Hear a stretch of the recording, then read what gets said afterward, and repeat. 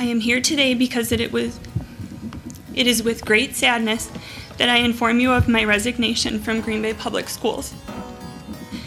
Washington has been in a downward spiral for a long time, but has been deteriorating rapidly over the past 5 years, and rapidly during this school year. I fear for my safety every day. I am equally afraid for the safety of my colleagues and most importantly, my students. We are in danger every day when we show up to our school.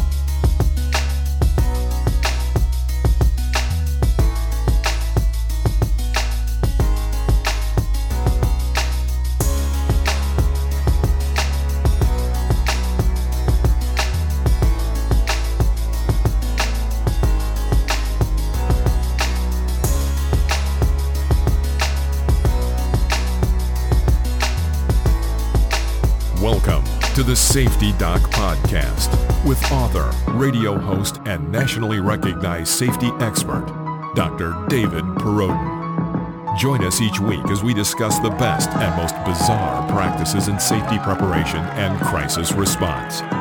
Follow Dr. Perrodin on Twitter at SafetyPhD. And remember, the truth will keep you safe. Hi, everybody.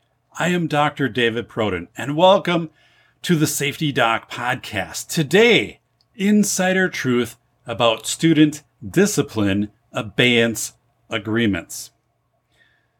What is an abeyance agreement? Well, first off, it goes by a lot of different names. It could be a pre-expulsion agreement or a first offenders program.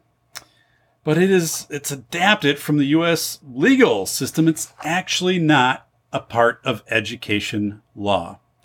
So in the legal system, a plea in abeyance is an agreement that allows the court to dismiss your violation upon completion of certain criteria.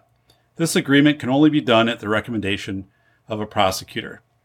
So what that means is, we won't enforce the consequence of this, whether it be a fine, whether it could be community service, days in jail, who knows? We're not going to enforce that as long as you meet these conditions. You won't have another run-in with the law. You'll comply with going to treatment, whatever it might be. But in that whole time when you are needing to comply with these parameters, right? If you violate that, then that abeyance is out the window and that sentence goes into effect. So we hear about these plea bargains. It's very common in legal system. Now, I don't want to conflate these with education to make it sound like we're sentencing students, things like that. We're not. But I want you to know that the term abeyance agreement is adopted and adapted from the legal system, not from education policy.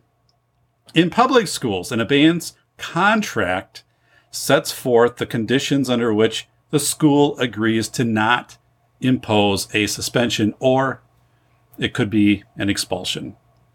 I will detail that out in a little bit so you understand when a student enters into an abeyance agreement, what that really means. So in 2009, the Wisconsin Department of Public Instruction released a guidance document had districts that had successfully used abeyance agreements to decrease suspensions, increase enrollment, increase academic performance of students. So these were success stories. If you're watching the video, I'll have some overlays so you can reference out the exact document. I'll also put that in the official blog post on safetyphd.com.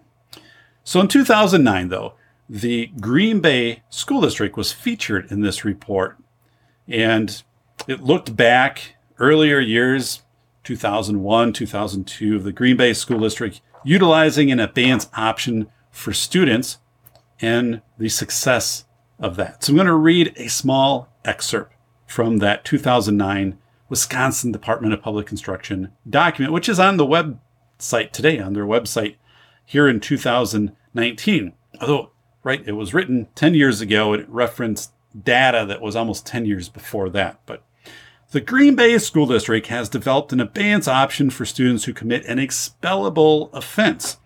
The student and parents agree to a set of specifications in order that the expulsion be held in abeyance, including counseling from an outside agency, with student follow-up on all recommendations of the counseling, and participating in the district's alternative education program.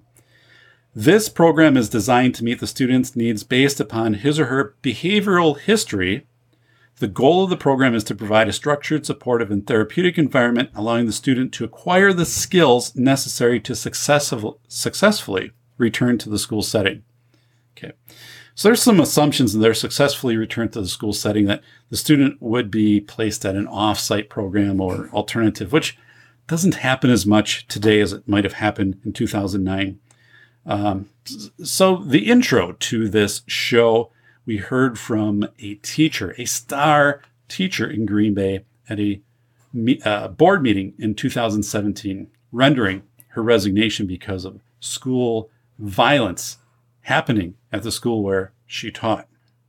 So we can look at this. Okay, this came out in 2009, looked at abeyance practices in Green Bay. 8 years later, one of their star teachers is reporting significant behavioral safety concerns at a school. Now, is this all causal and linked? Not necessarily, but also I'm not saying that these items aren't related. It's just for discussion to look at all of these pieces in the whole mosaic.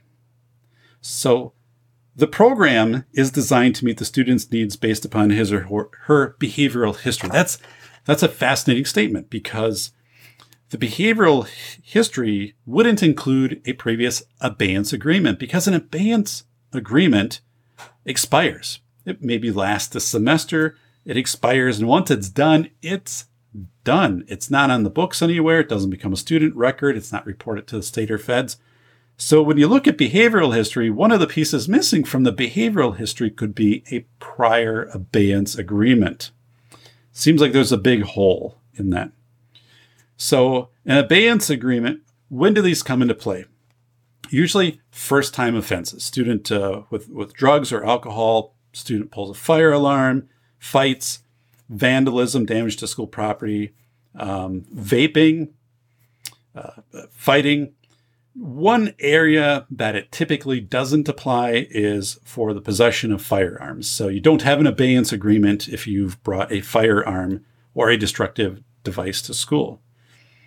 But these abeyance agreements do come into play for a lot of other conditions. Right now, I want you to listen to this additional clip from the Green Bay teacher as she talks about the conditions in her school. We need you to follow the student handbook that you have created. Section 443.7 of the student handbook policy states that students who commit aggressive or violent behavior shall be required to seek an initial screening and ongoing counseling and provide written evidence of this counseling to the principal within 1 month of their offense. Simply following through with that one rule would be a huge start to making positive change for us. Enforcing the following policy in the handbook for students with subsequent violent violations would be another way for you to make positive change for us. Start this long-term change process by committing to following through with the consequences that you already have. We need swift action from downtown, and we need a no-tolerance policy for this abusive behavior in our school. So why do we have abeyance agreements? Well, there's much pressure to decrease suspensions and also decrease expulsions. In the state of Oregon, in 2014, House Bill 2192 was passed specific to school discipline. I'm going to read a few excerpts from that. You can see where this bill was going as far as wanting schools to decrease suspensions. This isn't uncommon to what other states have done or are doing. House Bill 2192 revises Oregon's school discipline code and requires school boards and districts to develop and implement policies and practices that focus on reducing unnecessary suspensions and expulsions. Okay. The law places limits on expulsions and removes the mandatory expulsion language regarding weapons. What they've done here, okay, implement policies and practices that focus on reducing unnecessary suspension. What's an unnecessary suspension? Very subjective, right? You'd have the discretion of the administrator. Does this mean that previously people were being very careless with suspensions? When you see language like that, it means that the discretion, the law makers are looking at this and saying the schools were not properly exercising discretion. We had unnecessary suspensions because right here in the summary of the bill, it says the focus is on reducing unnecessary suspensions and expulsions. And then also the law places limits on expulsions and removes the mandatory expulsion language regarding weapons. And it changes it to firearms, okay? So instead of a weapon, so no longer is it a knife. If a student was using a baseball bat, something improvised to bring harm, those no longer fall within this expulsion language of weapons. So basically, if you bring a firearm to school or a device that can be detonated, yes, then you will be going to expulsion.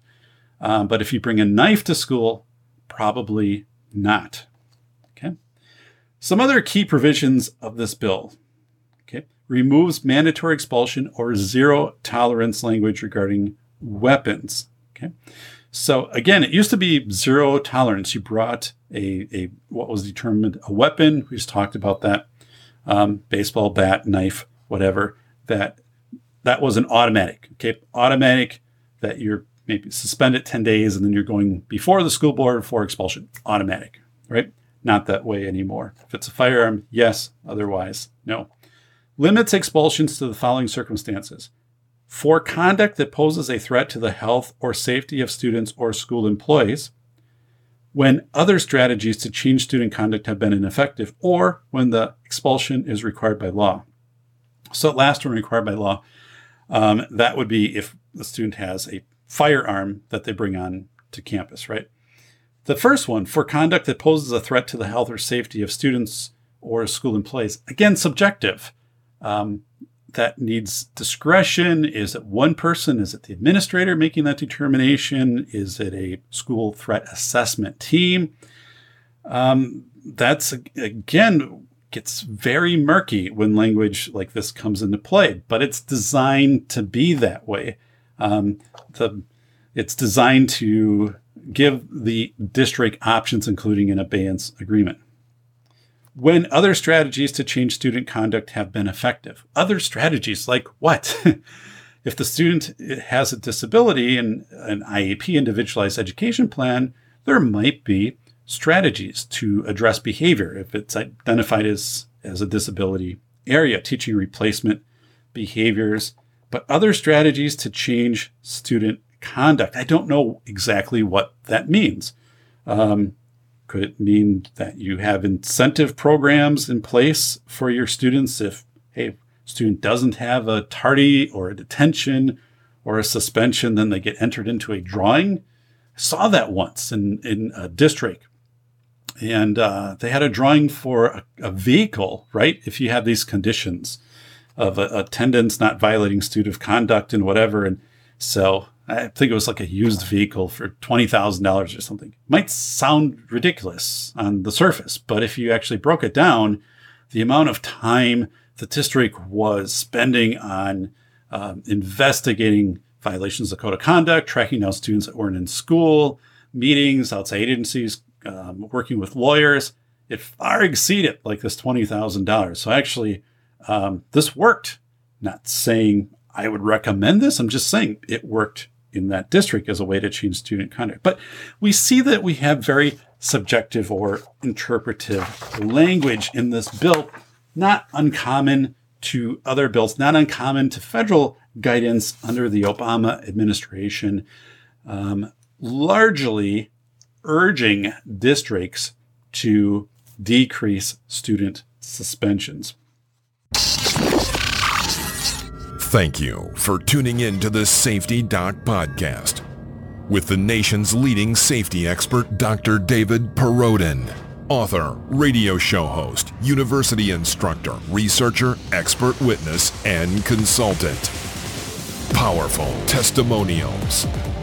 Dr. Perrodin has a strong reputation as the go-to safety consultant, and he was still able to exceed our expectations.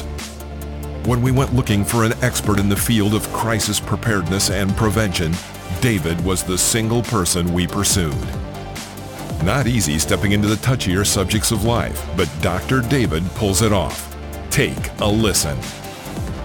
Now, back to Dr. David Perrodin and the Safety Doc Podcast.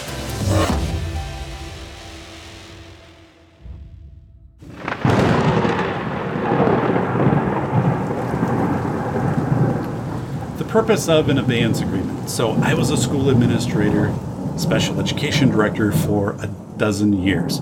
I'm going to speak to you from my experiences, also as a university instructor working with aspiring educational leaders, superintendents, special education directors, what they're telling me, also what I've learned, how I'm informed from my consulting.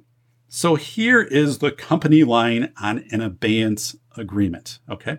The company line from the school is, it is a second chance for the student. We don't want whatever offense, whatever violation of code of conduct to stay on the student's record.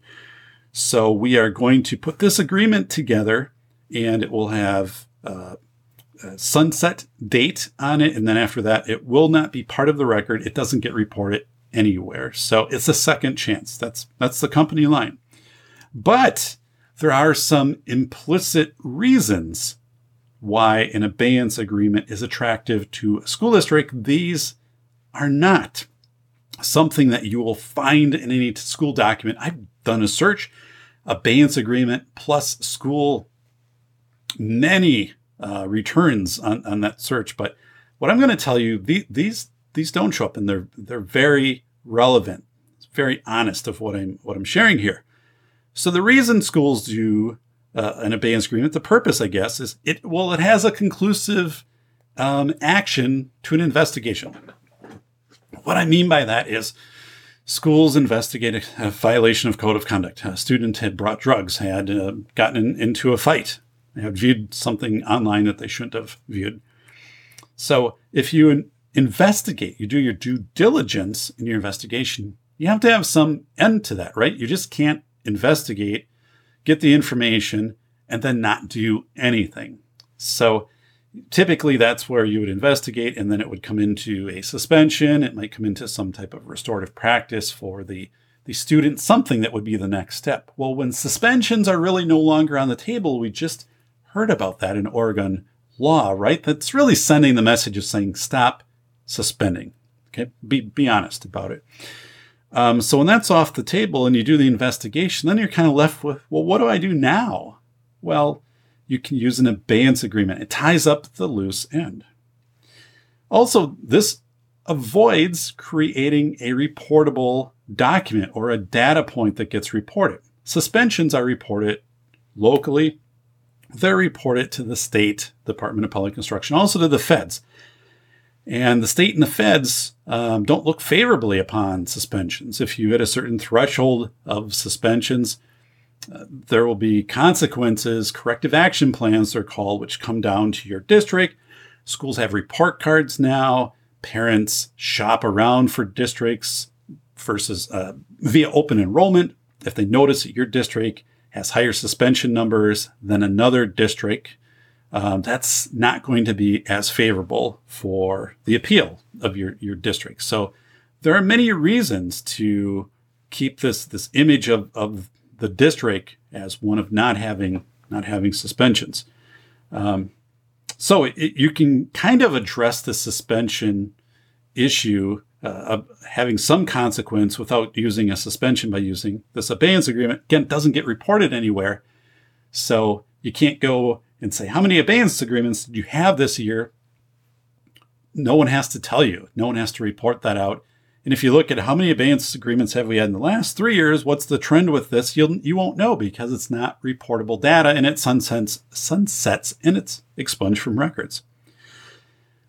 For students with disabilities who violate code of conduct, there might be a convening of the IEP team, an individualized education team, which involves several staff from the district, the parents, possibly advocates, discussions of whether or not the violation was due to the student's IEP plan not being appropriately implemented, or was the violation substantially linked or connected to the student's disability. So this happens through a process under the Individuals with Disabilities Education Act. I know this well. I participated in 100 manifestations, if not more. I participated in 100 abeyance agreement meetings, if not more. But you can avoid having to convene an IEP team if you opt instead to offer the parent the abeyance agreement as the first step. Now, there will be people who listen to this and say, no, you still have to do both. And you know, that actually the IEP process should happen first, Dave. And okay, I know that, right? I know that. I'm telling you, though, this is what schools do. Okay? There are exceptions to this, but if you're using an abeyance agreement is often done before an IEP meeting. And if the abeyance agreement is accepted, oftentimes there is not an IEP meeting. Also, the abeyance agreement shields the school board from a confrontational expulsion hearing.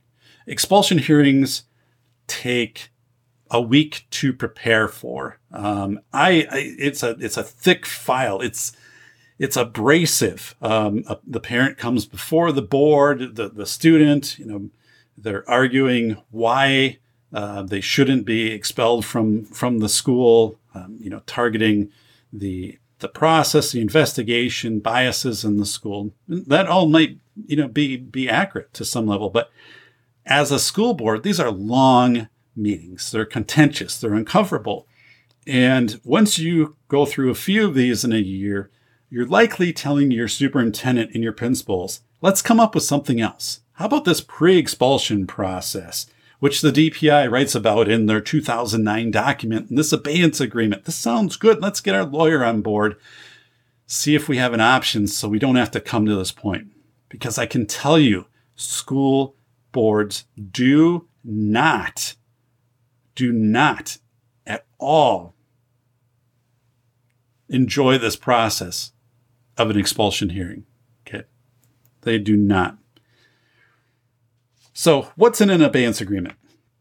First of all, these aren't long agreements. I found many on through Google search. They're a page. Now, typically ones that I would be involved on, maybe 2-3 pages, but still pretty short and very scripted, concise documents. Again, these are from the legal world, not from the education world.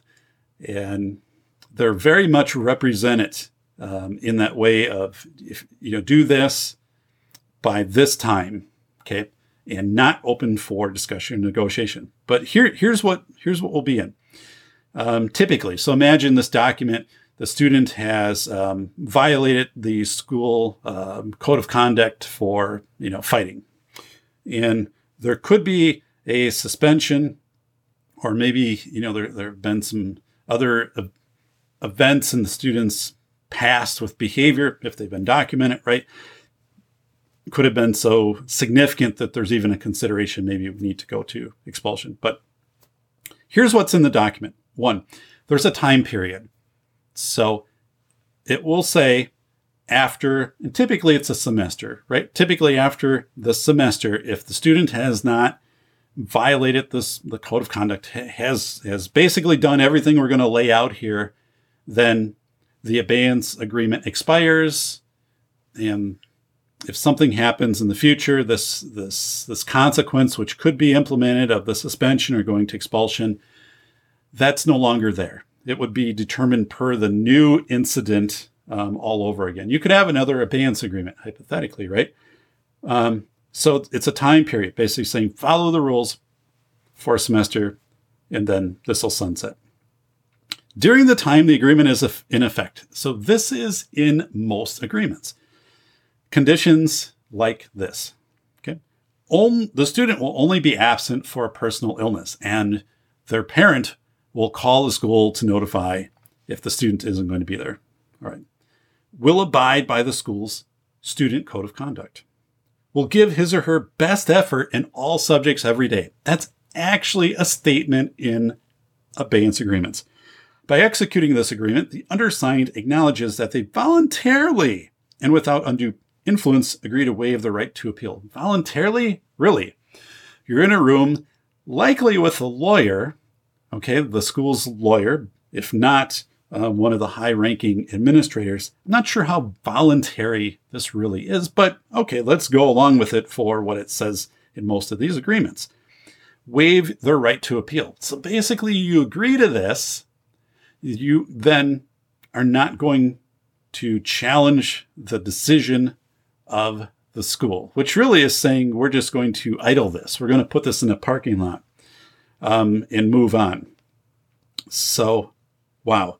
I've also seen these agreements include that the student will meet with either a school counselor a set number of times or have an evaluation from an outside counselor.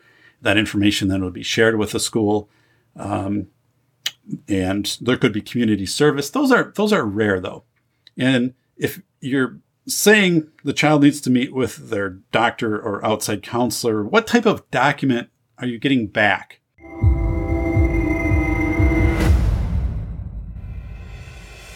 A must-read for parents, teachers, and taxpayers. Dr. David Perrodin has written the most honest book about the $3 billion school safety industrial complex.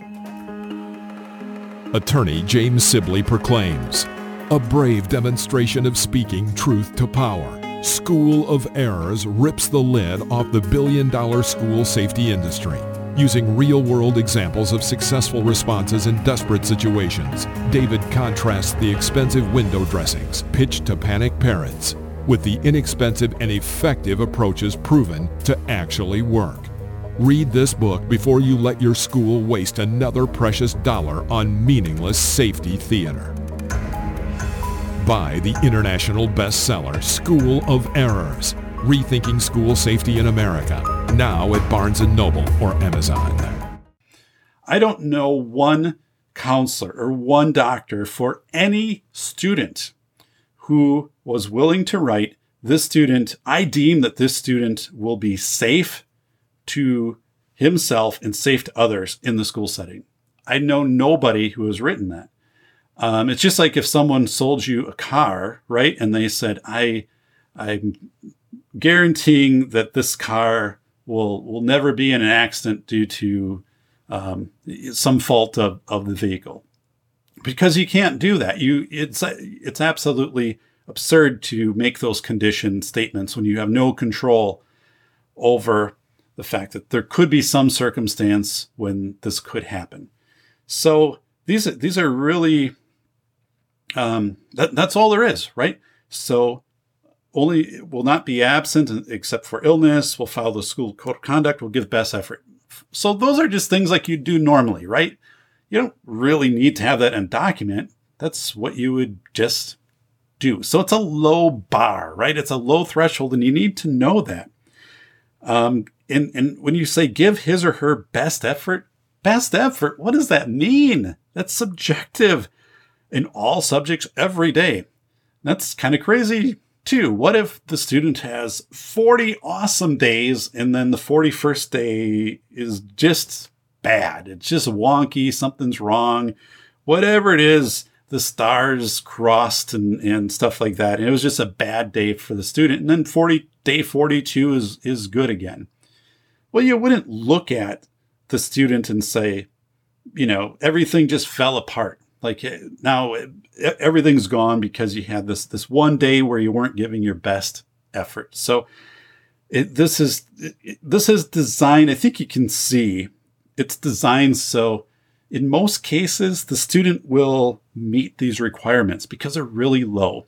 And then the abeyance agreement expires and people move on, right? People don't want to spend a lot of time on this. Parents, they're nervous about this. Any interactions you have with the school wears you down. Parents tell me this all the time. when they're working with schools, I want to have discussions with my school, David, about how my child with autism receives safety instruction. But, after the second, third, fourth meeting, it just becomes tiresome. And there's this positionality of the power of the school. And also the school wants to move on from this. They don't want to perpetually have this investigation go on. So again, we have a low threshold on these. Let's look at accountability, all right? So we just have these conditions that you have to meet. So who is monitoring this, right? That the student's giving best effort. Probably nobody. No one is charting daily. I can tell you, I'd be stunned if anyone could present it and said, okay, during the days that the student was under the the abeyance agreement, here is their level of effort for every day on a Likert scale of 1 to 10. So that doesn't exist. Like, nobody does that. So there isn't much accountability. Ultimately, probably the principal might say counselor. When we have students on abeyance agreements, it's your job to keep track of them, I guess. At least let us know if something else happens that is a violation of code of conduct. If they do have an abeyance agreement, then we'd have to look at maybe imposing the consequences that were held in abeyance. But otherwise, let us know when it expires. It's off the books. Or else, if the student has a disability, the special education case manager. But there isn't intense oversight on this. Abeyance agreements are often expunged after expired. I've said this before, but it's very important because when they are expunged, they're nowhere. Okay, there isn't a record that's created in the student's file saying the student had an abeyance agreement. Not even that the abeyance agreement is there. Okay, just saying that the student has an abeyance agreement. This is interesting because often in student files, if a student moves to another district, for example, there will be a letter, some statement saying this student had medical records which were released to the school. Whatever it could be. If it was, medical, asthma, if it was outside assessment for autism, whatever it would be. A district cannot re-release information that had been released to it, but it can make the receiver of the student, such as another district, aware that, hey, there were some files, so they could ask the parent, they could ask if it's an adult student, could you give us a release of information so we could obtain these documents?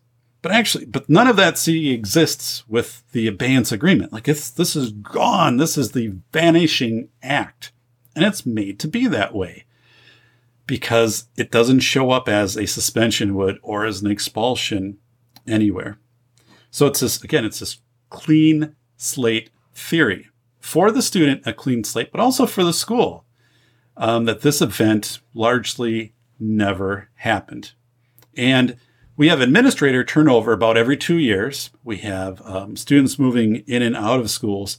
So to try to get a longitudinal record of what's happening in a school for behavior, incidents, responses from administration, if there's certain grade levels or there's certain individuals where we have more suspensions related to certain teachers, certain grade levels, certain classes, whatever. All of these things we probably want to know, right? That's the purpose of having data, is to analyze data, discover patterns, inform your systems, improve your systems. That's gone with abeyance agreements. Oh my goodness. So let's move on. Incentives to enter into an abeyance agreement. So why do people use these? Okay. Again, keeps the district's actions off the books. Has a FERPA shield, which is a student privacy law, has that shield also. So if I'm requesting from the district, how many students had abeyance agreements last year? How many were for violation of alcohol or drug code of conduct? The district doesn't have to tell me. They won't tell me.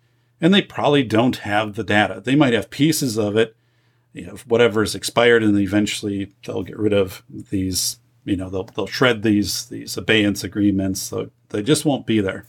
So again, it's all off the books. If a student has a disability, or they might have a disability that hasn't been diagnosed, this is a way to work around convening that IEP team meeting. If you convene the meeting, you also need to consider the services that the student receives and placement. Now, those can be contentious discussions because maybe the services should include that the student is meeting with a counselor specific to drugs or alcohol. Maybe the school doesn't have someone that could do that. There would need to be a contract with an outside service provider. So who's going to pay for that? Who's going to coordinate that? So that comes into play. Placement. Maybe the school doesn't have the environment, the services to meet the needs of the student. Maybe it needs to be a part day treatment program. Maybe it needs to be something that has a mental health component that's provided in a community-based setting. Those are all appropriate, necessary discussions in the IEP under the Individuals with Disabilities Education Act. But they can introduce liabilities to the district, fiscal liabilities, and then also having to generate agreements, memorandum of understanding with third-party providers. Just saying, in a district that has a lot of resources available to it, typically also an urban district, those discussions are more likely to happen. If you are a rural district, now in Wisconsin, we know that if we take the state and draw a line through the center of the state, so we have northern Wisconsin, southern Wisconsin, in the northern part of the state, we have very few child psychiatrists, right? And we also have we don't have the infrastructure. We have more, as far as roads to get places, more turnover in staff, and also more inclement weather. I mean, it's not uncommon in northern Wisconsin to have snowstorms in May and also October. So there's just all of these factors that come in where it's like, we could do the IEP team that might lead us down a rabbit hole and commit us to a lot of things that we might not be able to fulfill because of it's just not here for us. So the abeyance agreement could be a way to step around that. Again, I'm not telling you that this is a best practice. I'm telling you this is a growing, more common practice. And it's not new anymore. It's been around since I have been, had been in administration from 2002 onward. But right now, when I am instructing new administrators, first-year administrators, they know all of this stuff. Like this has been in place when they were a teacher, probably, since they've come out. Now, this isn't something, though, that's taught, right? We don't teach about abeyance agreements in any university program. I teach at the university level because it's not part of education policy. It's not part of education law. This is a practice that just gets adapted from the legal sector, which also brings in questions of really how appropriate is this and what's the constitutional compliance of this? But I don't know. Other incentives, it's simple and quick. Remember, you can do a one-page document. It's not a discussion. It's put together ahead of time. Typically, the school's legal counsel will have some say on putting that together or be at the meeting. And it's basically saying, here it is. Again, here's the conditions. You can read through quick. Do you have any questions? And if not, student signs, parent signs, it's done. Simple and quick. And for the most part, parents go along with it. Parents go along with the abeyance agreement. I'm going to talk about why they do that. Thank you for tuning in to the Safety Doc Podcast with the nation's leading safety expert, Dr. David Perrodin, author, radio show host, university instructor, researcher, expert witness, and consultant.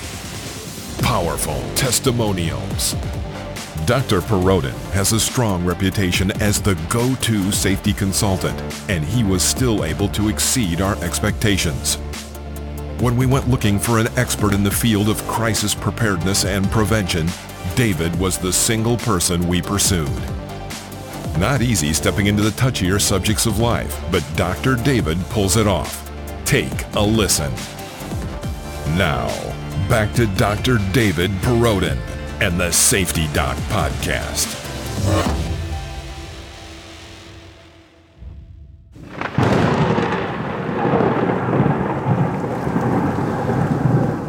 So we have two camps, okay?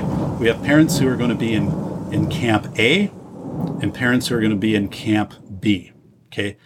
And both of these camps have very different positions when it comes to the Abeyance agreement. But both of them will likely agree to it. Okay, let's go to Camp A. So the parents in Camp A are parents who are intimidated by the school. It's called positionality, meaning let's look at the school. It's a multi-million-dollar organization, right? Huge payrolls. And, you know, it's not uncommon for like a high school to be $50 million or more. So you look at these massive structures. It's imposing. You meet with a principal. Principal has advanced degrees hanging on a wall. Typically, there's initials after the name. So it's a shift of power, right? It seems like the power is with the institution. Also, the school district taxes you. So when you get your tax bill, you can't go and say, I'm not going to pay this part that the district has assessed to my property. No, you have to pay that, right? And what happens if you don't? Right? They'll take your property.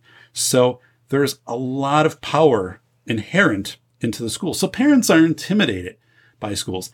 And I have worked with parents who are educators, professional degrees. You would think that would bring some awareness into the system, into due process. No, those folks are just as scared of interacting with the school as someone that doesn't have that, I guess, level of education, kind of maybe employment. They're a manager in their employment. They know how that works. They're dealing with conflict. It doesn't transfer well into the school setting. People are very nervous.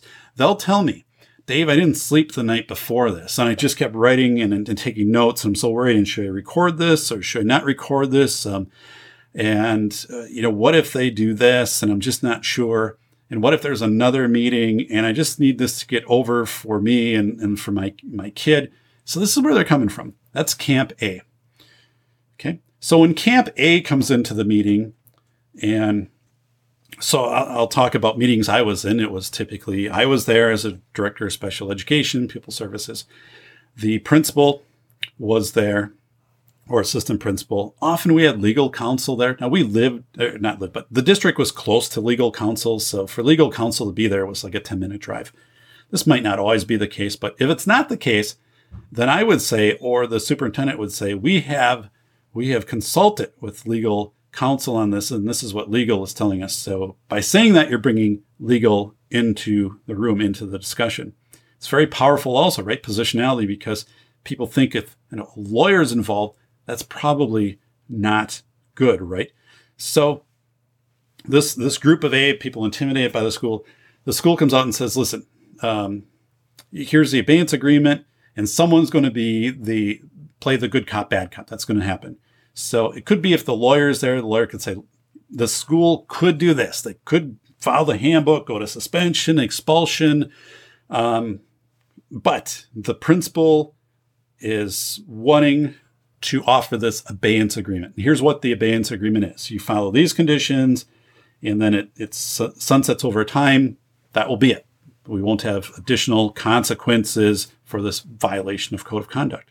So that sounds pretty good, right? So you're getting a deal from the principal in this case. This is the good cop, bad cop. Lawyers backup could do all of this stuff. Principal's keeping the relationship. No, what we're going to offer, we're going to give a second chance. We're going to offer a clean slate through this abeyance agreement. So it's really a gift. And that's how parents perceive it who are intimidated by the school. Thank you so much for giving my kid a second chance. Thank you for working with me. Yes, we'll sign it. And then it's the end of the meetings. People can move on. Okay, that's Camp A, right? So I just talked about how the meeting goes for the people in Camp A. So about half the people are in Camp A. The other people are over here in Camp B. Now, the meeting goes the same way, whether you're in Camp A or Camp B. The Camp B people come in puffing up their chest and saying, I am going to do a complaint campaign. I will go on 10 different social media sites and write about how this is unjust for my child and how there's systemic problems going on in the district. I will be at board meetings. We will have additional meetings. If my child has a disability, we will convene the IEP meeting. I will have an advocate there. This will be uncomfortable for you, district. Okay. So that is a parent who is coming forward and really exerting their presence onto the district. Now, the part is the district, the school staff, that doesn't really matter to them if you're in Camp A or Camp B.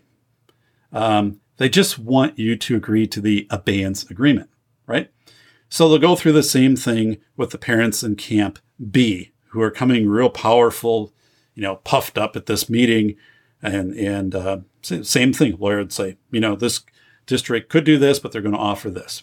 But here's the difference. In Camp B, the parent is perceiving, oh yeah, you're offering the abeyance agreement. You're offering that because I've earned that. I've forced you into the corner where you need to compromise. And the abeyance agreement is the compromise. So the parent feels like they've won, right? Like they've overpowered the district.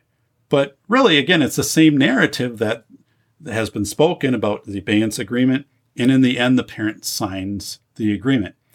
So those are the two reasons why it's really effective, because most parents go into one of two camps. And you'll rarely, but this does happen, you'll have a parent who'll say, I'm not going to agree to an abeyance agreement. We need to convene the IEP team meeting, or, they'll say, we want this discipline measure to happen. But those just aren't common. Most of the time, and I would say 75% of the time, the parent will agree to the abeyance agreement.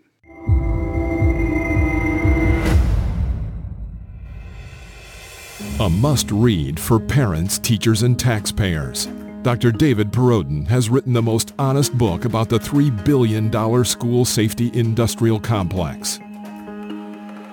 Attorney James Sibley proclaims, a brave demonstration of speaking truth to power. School of Errors rips the lid off the billion-dollar school safety industry.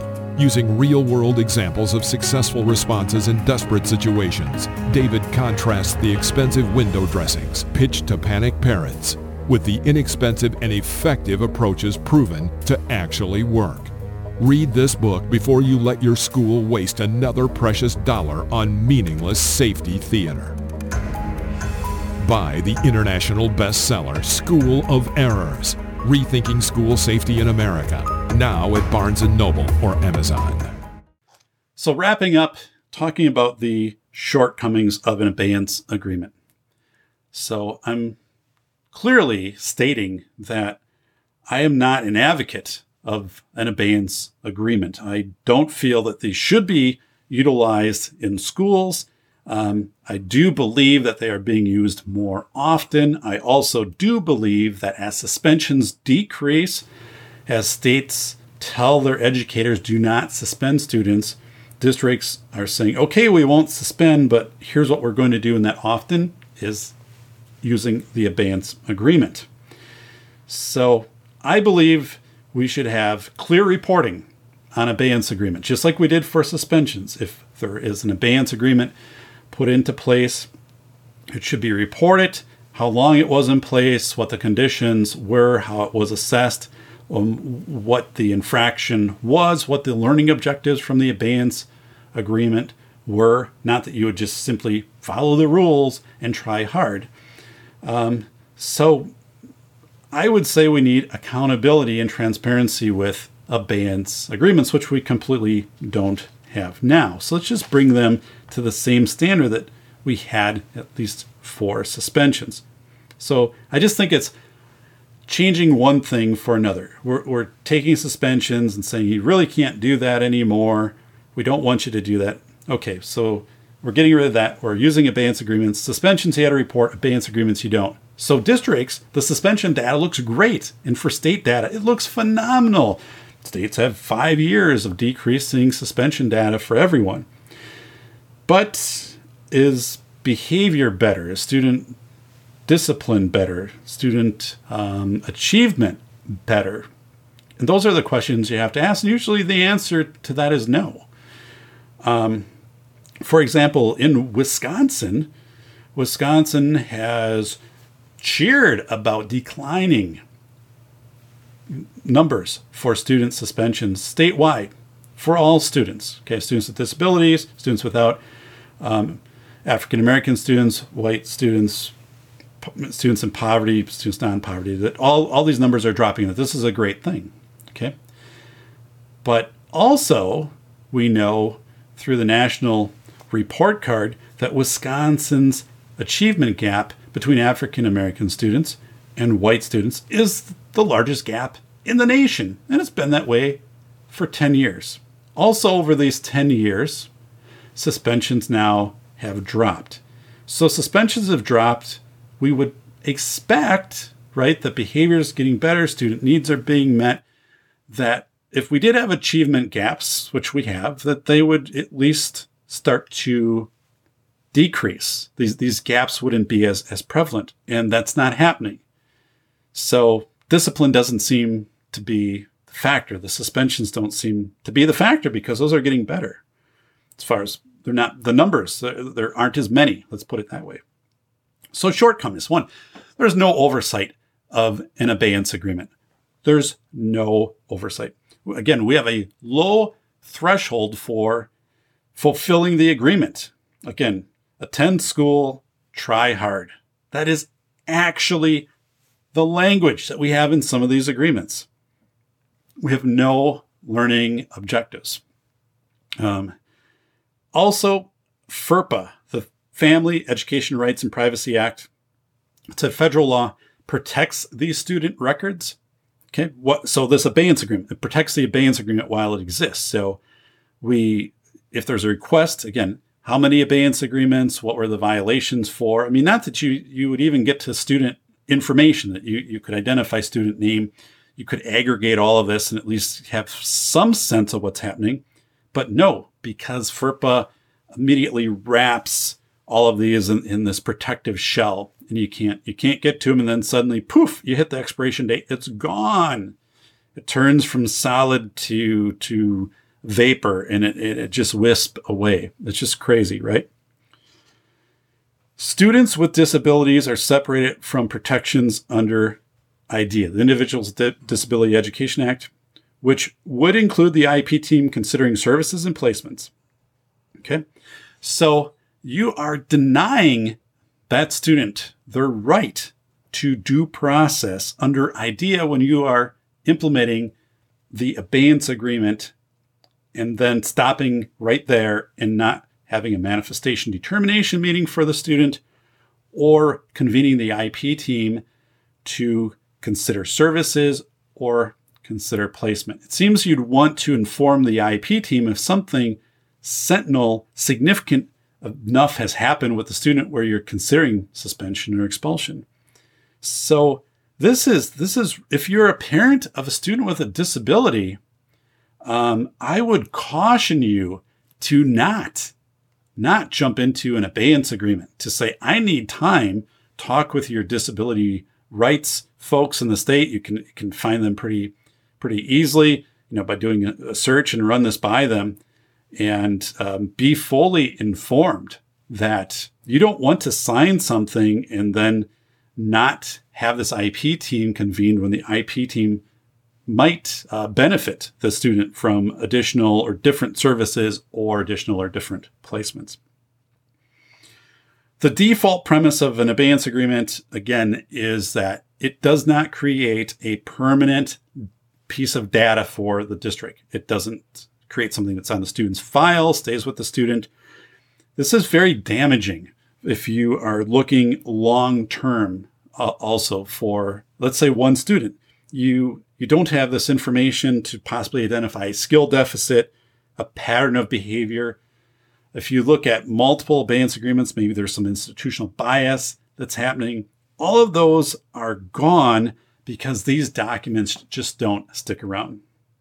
So people listening to this who champion abeyance agreements and saying this is the best thing ever. Okay, but all of the points that I just made are accurate. I have lived all of these points in 100 plus abeyance agreements, in thousands, literally thousands of IEP meetings and manifestations. And what I'm saying is accurate.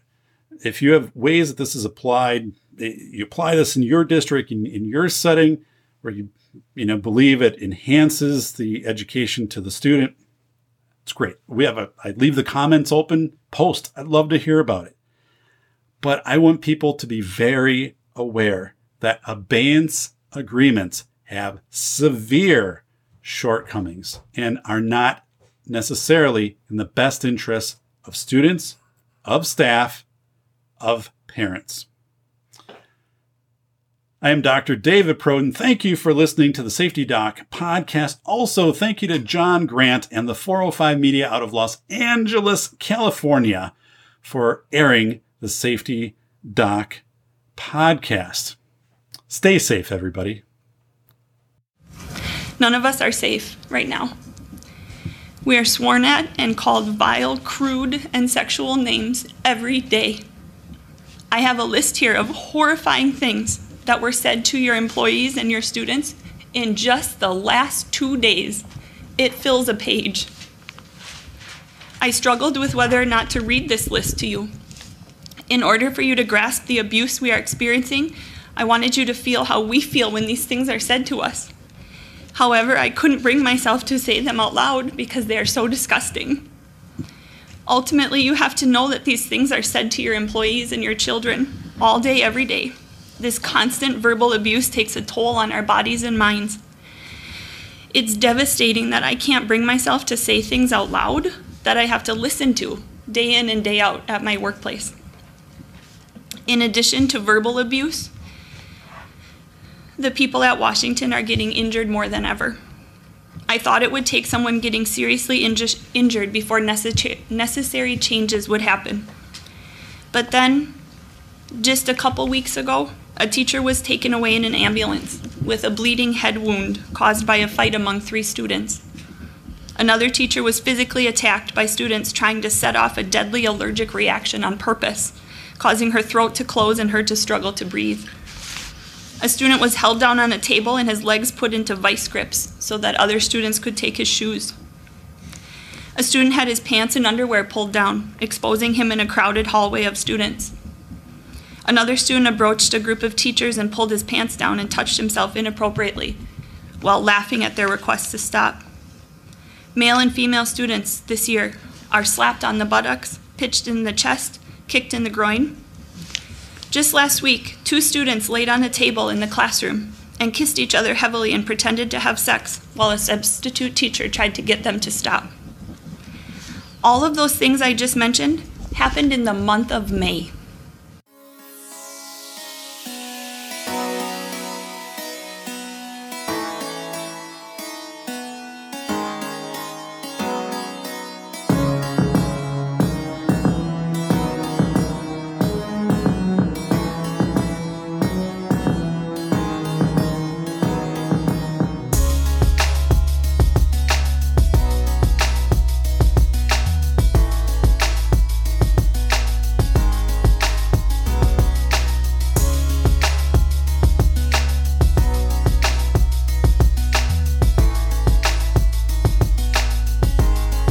This has been the Safety Doc Podcast with author, radio show host, and leading safety expert, Dr. David Perotin.